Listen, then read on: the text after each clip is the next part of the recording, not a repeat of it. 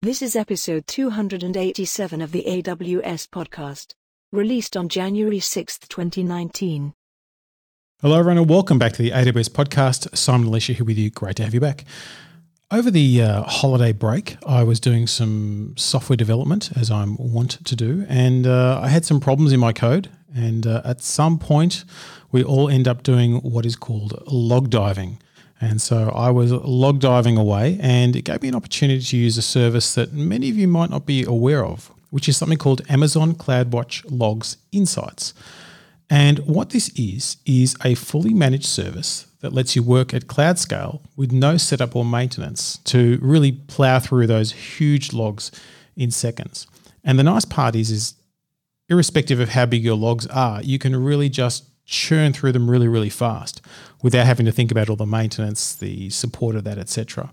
It can handle any log format, and it auto-discovers a lot of different types as well. And I'll talk about those in a moment. But really, if we think about what problem we're trying to solve here is systems generate log messages.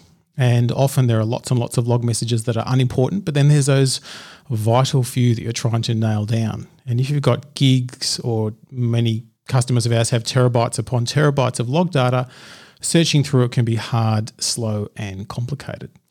So what this particular capability, the CloudWatch Log Insights, lets you do is do interactive search very, very quickly. And this is really useful when you're doing ad hoc searching, but also you can operationalize this, and I'll talk about that more in a moment. But firstly, you may be asking, well, what kind of logs can I actually use out of the box?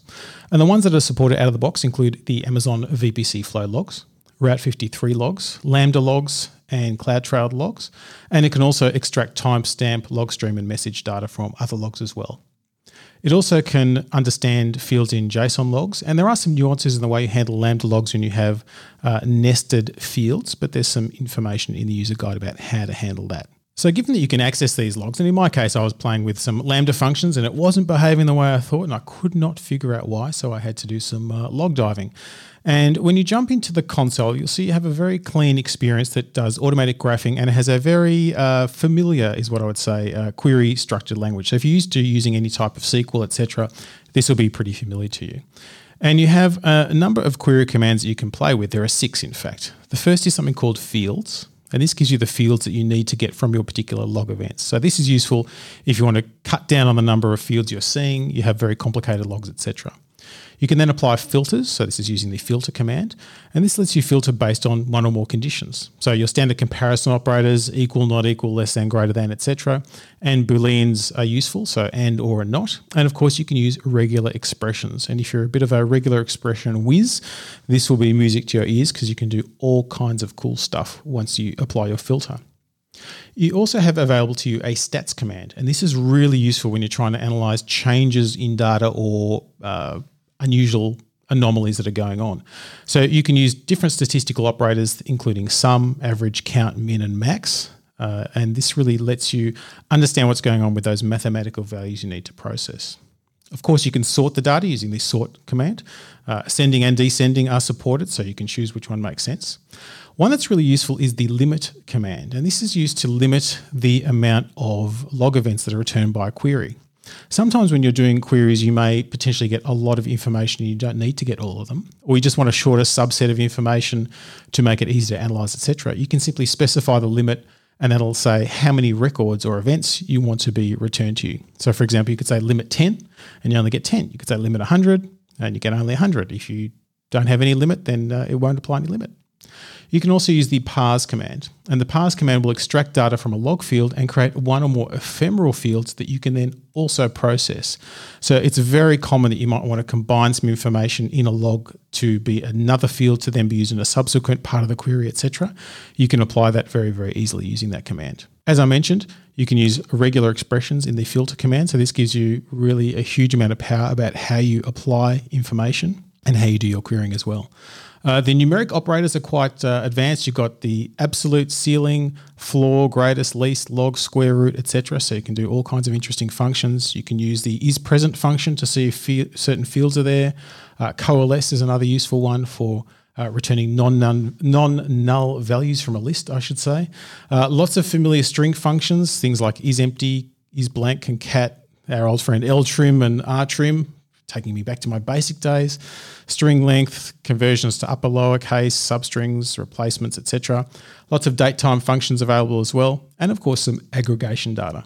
One of the things that I really like, and this applies to the stats command, is the percentile function, so PCT. And this allows you to indicate the relative standing of a value in a data set. So many of you who have listened for a while know that I'm a big fan of looking at the upper percentile of things, what's happening at the 99th percentile. This lets you do it trivially when you're applying this to your particular data set.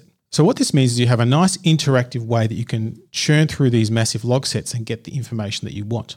And once you get this information, you'll see it firstly on a graph in the GUI, but you can also apply it through the command line interface, and you can also get data out using the API. So you can choose to integrate this into your workflow in any way that you like. You can also add the queries that you define into the dashboard of your CloudWatch interface. So basically you can see what's going on at any time. When you add a query to the dashboard, it automatically reruns every time you load the dashboard and every time the dashboard refreshes. So this is a really useful way for you to get up-to-date information on some sort of extraction of data that you need to get from your CloudWatch Log Insights. So this means you get an up-to-date view of what's going on. So this is particularly useful if you're doing that, what's happening at the X percentile type query. This can run every single time you look at the dashboard without you having to do any work.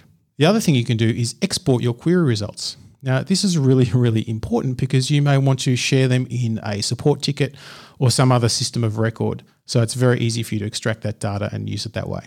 Now, the console does take advantage of WebSockets. So if your internal IT policy is not allowing WebSockets at the time, then the CLI or the API will be your friend. However, it is really quite a useful interface to use. It also has some really good sample queries that you can kind of copy to figure out how you might want to do things as well. So that's just a little introduction to a service that you might not be aware of, or a component of a service you might not be aware of, that can make your life a lot easier. In my case, I was log diving for what I thought was a muxing issue with some transcoding type stuff, and it ended up being a storage capacity issue. So there you go. And I wouldn't have found it without having to churn through the logs. The nice thing is that instead of spending minutes or hours trying to get my logs assembled and good to go, I could immediately dive into the Insights capability and get some answers very, very fast, and more importantly, find where I should not be investigating versus where I should be investigating. So if you've got some log diving to do, this is something to have a look at. Now, this is available now in North Virginia, Ohio, North California, Oregon, Canada Central, Ireland, Frankfurt, London, Paris, Tokyo, Mumbai, Seoul, Sydney, and Sao Paulo regions, and you can use it straight away. And the pricing is based on the amount of ingested log data scanned for each query. In North Virginia, it's about 0.005 cents per gig. Similar prices in other regions. Check the pricing page to get information about the pricing for you.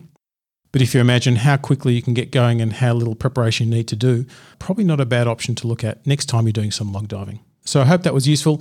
Lots of fun episodes coming up this year. Got some really good things on the way. So look forward to sharing that with you. And also, we do love to get your feedback. AWSpodcast@amazon.com is the place to send it.